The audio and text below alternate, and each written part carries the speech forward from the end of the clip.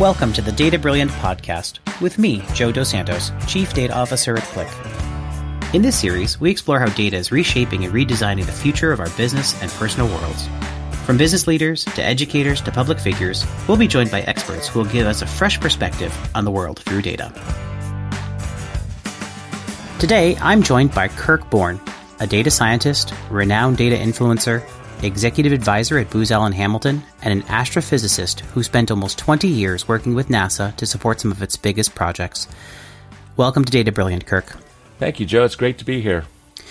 So with someone like you, it's hard to know where to start. You've had such a spanning career from government to academia to private sector.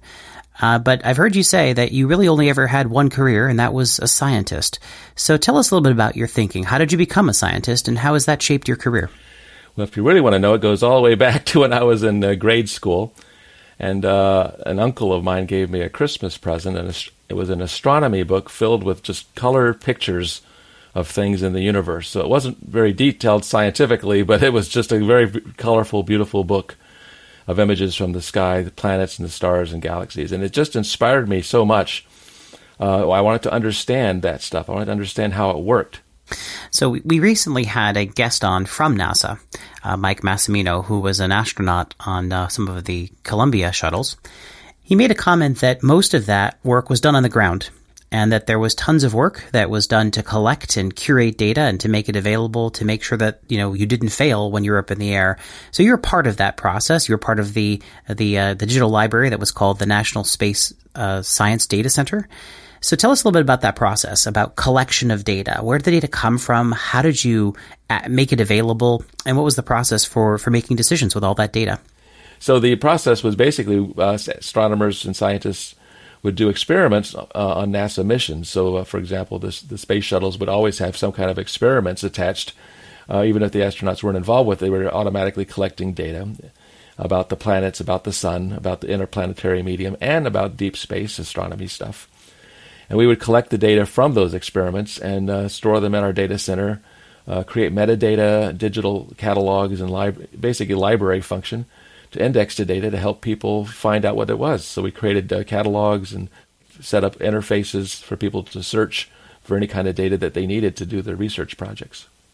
So anyway, these data sets would basically address any astrophysical problem. So basically birth of stars, death of stars, formation of black holes, interactions of black holes with their environment, clouds of gas where new stars are forming, galaxies in the universe, evolution of galaxies.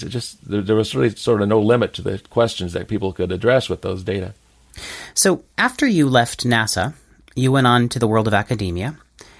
You went on to set up what was credited as being the first data science program at George Mason.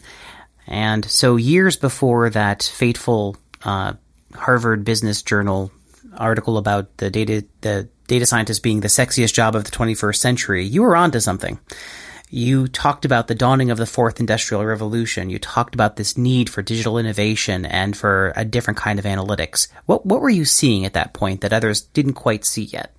Yeah, so let me just qualify a little bit. When you say first data science program at George Mason, yeah, we created the first one in the world at George Mason. So it wasn't just the first one there, the first in the world. And what happened to me was even before then, I was still working at NASA at that data center that you mentioned. We were collecting data from all these experiments, and then one day, a scientific team was wanting to bring their data to our data center, which is what we did. We collected the data when the teams were through with the data. And this new data set was literally, by itself, more than twice the size of all the other 15,000 experimental data sets we had combined. So I knew something was changing. That was back in the late 1990s. And so as I looked around, I realized that the other sciences were also collecting a lot of data, not just astronomy. And then I looked further and I realized business and government and everything was collecting tons of data. So it became clear to me that we needed a world of people who were educated, literate in using and accessing and understanding data. So I left NASA after 20 years at NASA to go to George Mason University. That was 2003. And we decided we really needed to start a data science degree program. And we opened the doors to the program in 2007. which was 4 years before the McKinsey report that talked about the big talent gap in data science. 2011 that happened. In 2012 is the Harvard Business Review article that you mentioned about data science being the sexiest job of the 21st century. Yeah, and you've gone on to talk about what it takes to make a good data scientist in these programs, and it's not technology. So it sounds like in some respects the gap that you saw was really around capacity, ability to understand both the technical nature of being able to store the data, but then also the skills to be able to understand that data. So let's talk a little bit about what does it take to make a good data scientist. It's not technology necessarily or math. You've talked about the importance of failure in your process and the acceptance of failure, this idea that you're going to make mistakes. We had a guest, Tim Harford, recently, who also described, how many great breakthroughs in innovation come through failure. Tell us a little bit about the characteristic of accepting failure, how you teach that to your students, and what the impact is. Well, you make a good point there that it's the aptitudes of a scientist which really determine a successful scientific career. Because the technologies will change, and the scientific questions you ask will change. Even as was discovered in the world of machine learning, algorithms are being invented daily, so to speak, almost fresh new algorithms changing the way people do things every year. And so you can't just base your education upon learning a whole bunch of skills and technologies and talents in those 4 years you're in college and expect that to carry you through for a full career. You need additional tools in your tool belt, and those tools are the aptitudes that you're talking about. And by that I mean things like communication, collaboration, creativity, curiosity, critical thinking. And yes, this idea of lifelong learning, continuous lifelong learning. And lifelong learning, or just continuous learning, by definition, basically means learning from failures. Learning is not learning unless you can unlearn the thing which is no longer valid or no longer useful, and learn the new thing that is useful. So failure is about learning what is not working, what doesn't work, in order to proceed with what does work. So learning from failure is what humans do. And I think about just the natural ways that little children learn. Your parents tell you not to touch the hot stove, but you don't really understand what that means till you touch the hot stove the first time and burn your finger. Then you learn, do not ever do that again. Right. So there's an expression that says good judgment comes from experience, and experience comes from bad judgment. And I joke with people, I said, that's an exact definition of machine learning, because machine learning, you build a model, you learn from the errors in the model how to improve the model. And that same statement also applies to business, and it also applies to raising teenagers. Good judgment comes from experience, and experience comes from bad judgment. Excellent point. And I confess to having been thinking about the accelerometer on my teenager's car as you were having that conversation, the bad judgment that's connected to that. So going along with this idea of kind of expecting failure, kind of making sure that people get into it, there are kind of two different ways that I see this really trying to take hold in the business world.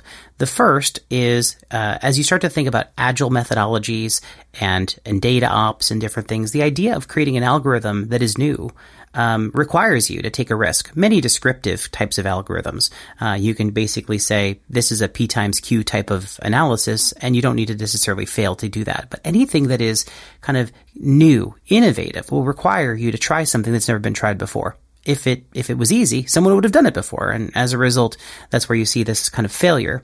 The other is as you take a business person through the process, they start to understand the data a little bit more. They start to understand some of their assumptions that were failures, not just the data. How do you usually talk to business clients around that concept of both academic, technical failure and also kind of business attitudes and assumptions that need to be changed as part of the process? Well, that's a challenge I encountered multiple times. Usually the way that challenge looks in real life is I start talking about sort of the fast-fail mentality of analytics and data science. And occasionally a client would interrupt me and say, we're not here to fail. But what I do is try to tell them that it's really about that incremental learning. And thank goodness we already have DevOps and Agile terminology in the world. So the battle for me is almost already won by just referring back to what they're already familiar with, which is this Agile technology. and what often is called like the minimal viable product, right? Build a small thing, learn from the mistakes on that one, and build the better and bigger thing. And I've heard an expression called the minimal lovable product. So it's not just proving that you can build a proof of concept, but build a proof of value.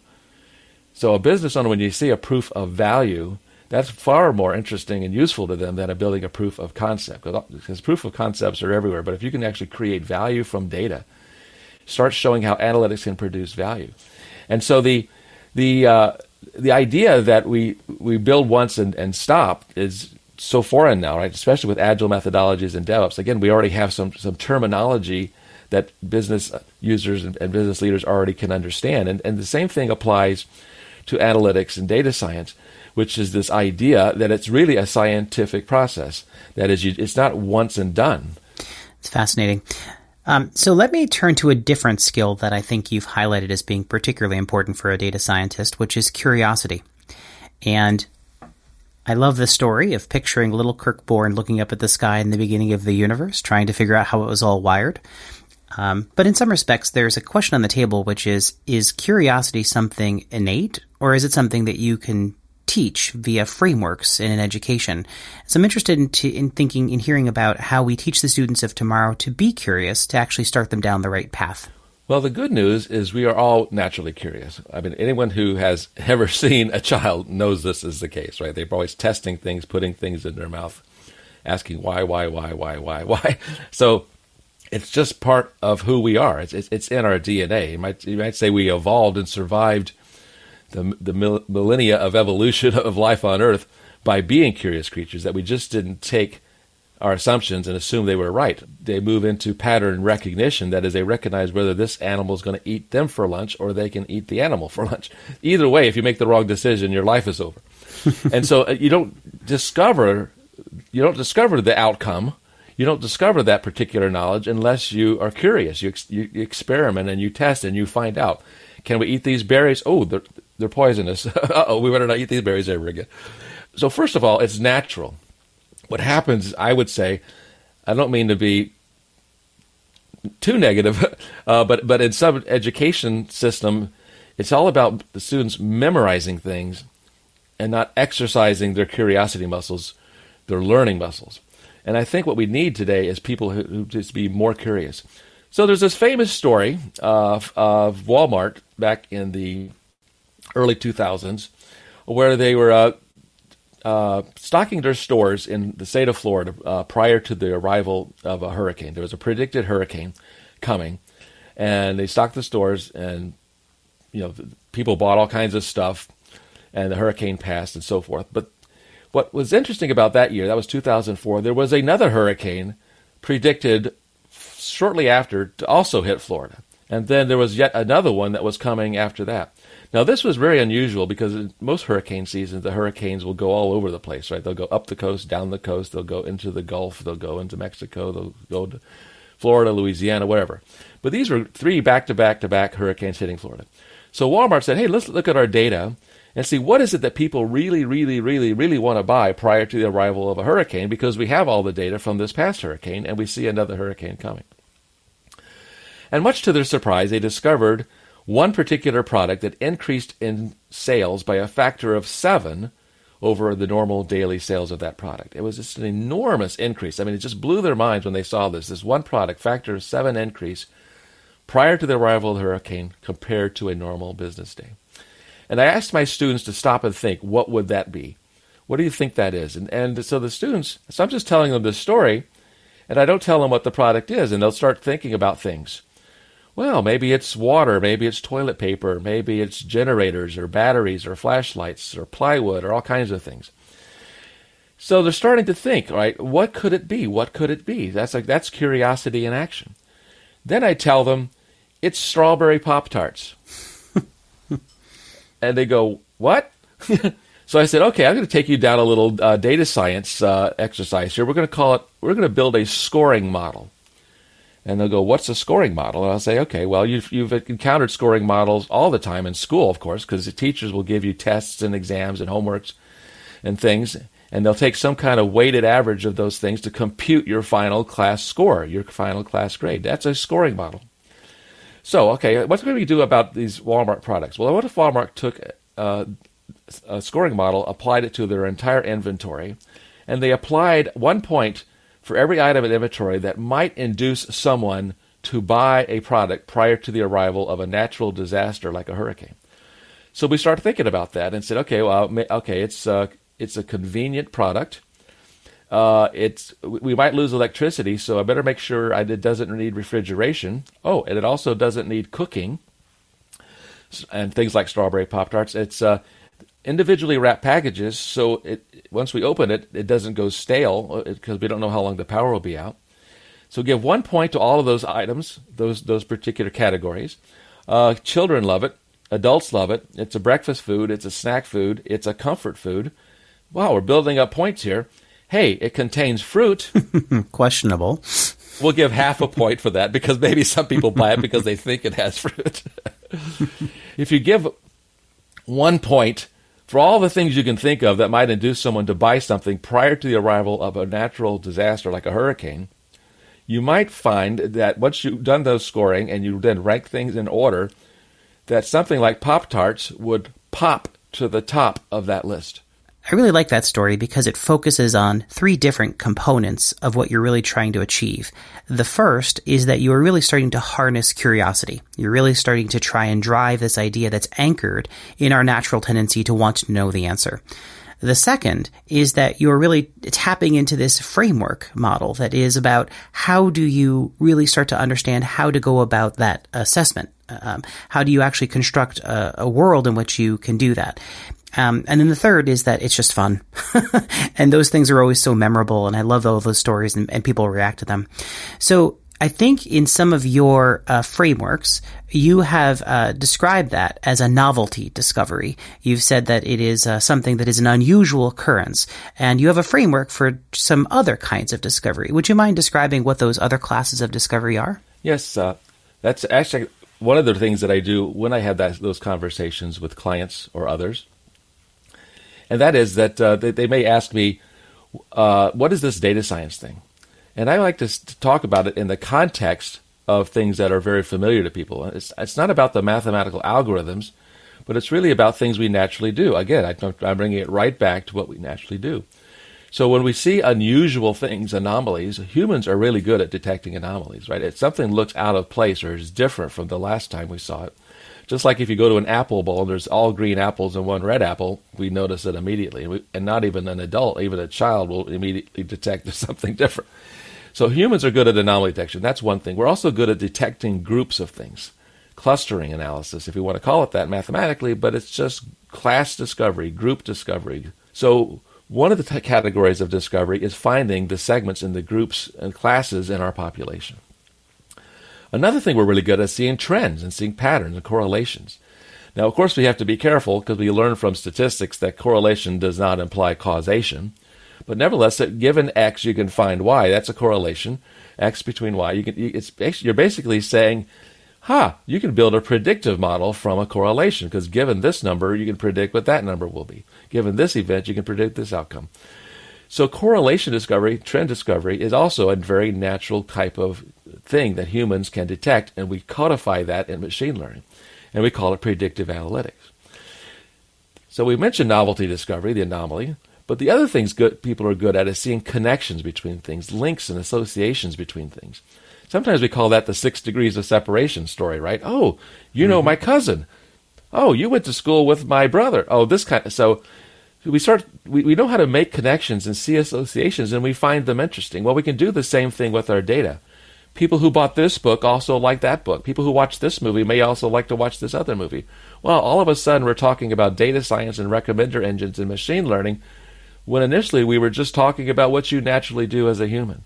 So I like to use that framework to just draw people in, and all of a sudden we're talking about just sort of your natural cognitive ability, and suddenly we're talking about machine learning algorithms, and it was a very natural, smooth transition. And I said, hey, now we're talking data science. And they look at me, and I said, hey, you just learned data science. That's right. And this connection between data literacy and data science is really anchored in all of these kind of frameworks. Are you curious?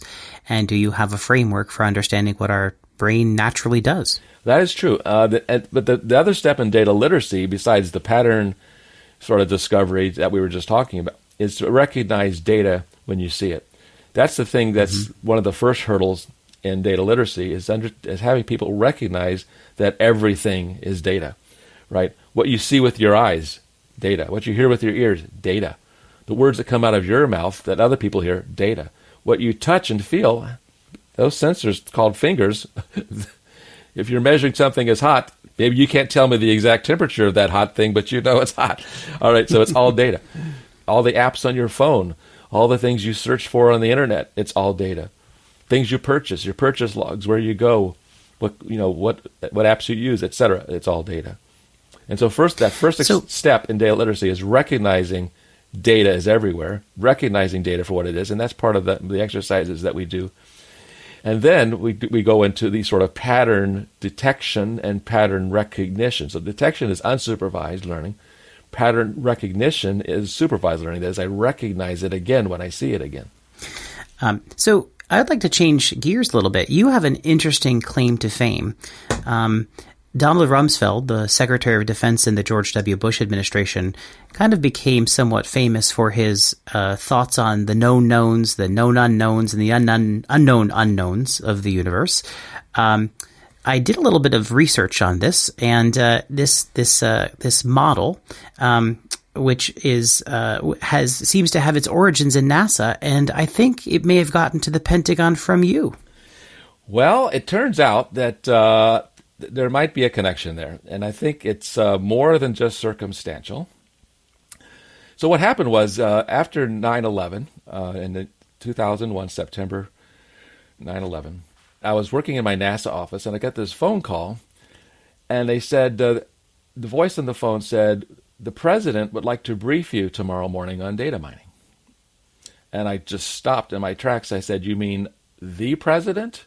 And they said, "Yes, the president of the United States of America." And I was just flabbergasted. I said, "Why did you think to call me?" And they said, "Well, we looked around and we realized we needed more of this stuff called data mining to maybe discover potential terrorist attacks before they happen and not be caught cold like we did this past time." And so they said, they figured that they had to check with the science agency, so they called NASA and they said, "Hey, Kirk Boren is our resident data mining expert." Well, there was a couple of shocks there I had for me. First of all, I didn't really ever consider myself an expert in anything related to data mining. I had very minor knowledge in those days. And second, so that was the first surprise. And the second thing was it dawned on me, that was at that moment when it dawned on me that the growth in data and the need for these tools of data mining, data science, machine learning was not just in the sciences, but in world important events like national security. So anyway, it turns out that I was a contract employee. That is, I wasn't a NASA employee. I was managing a contract. I was a contract employee working for a small company. And by law, I'm not permitted to advise the president. So they didn't know that. They thought maybe I was a NASA employee.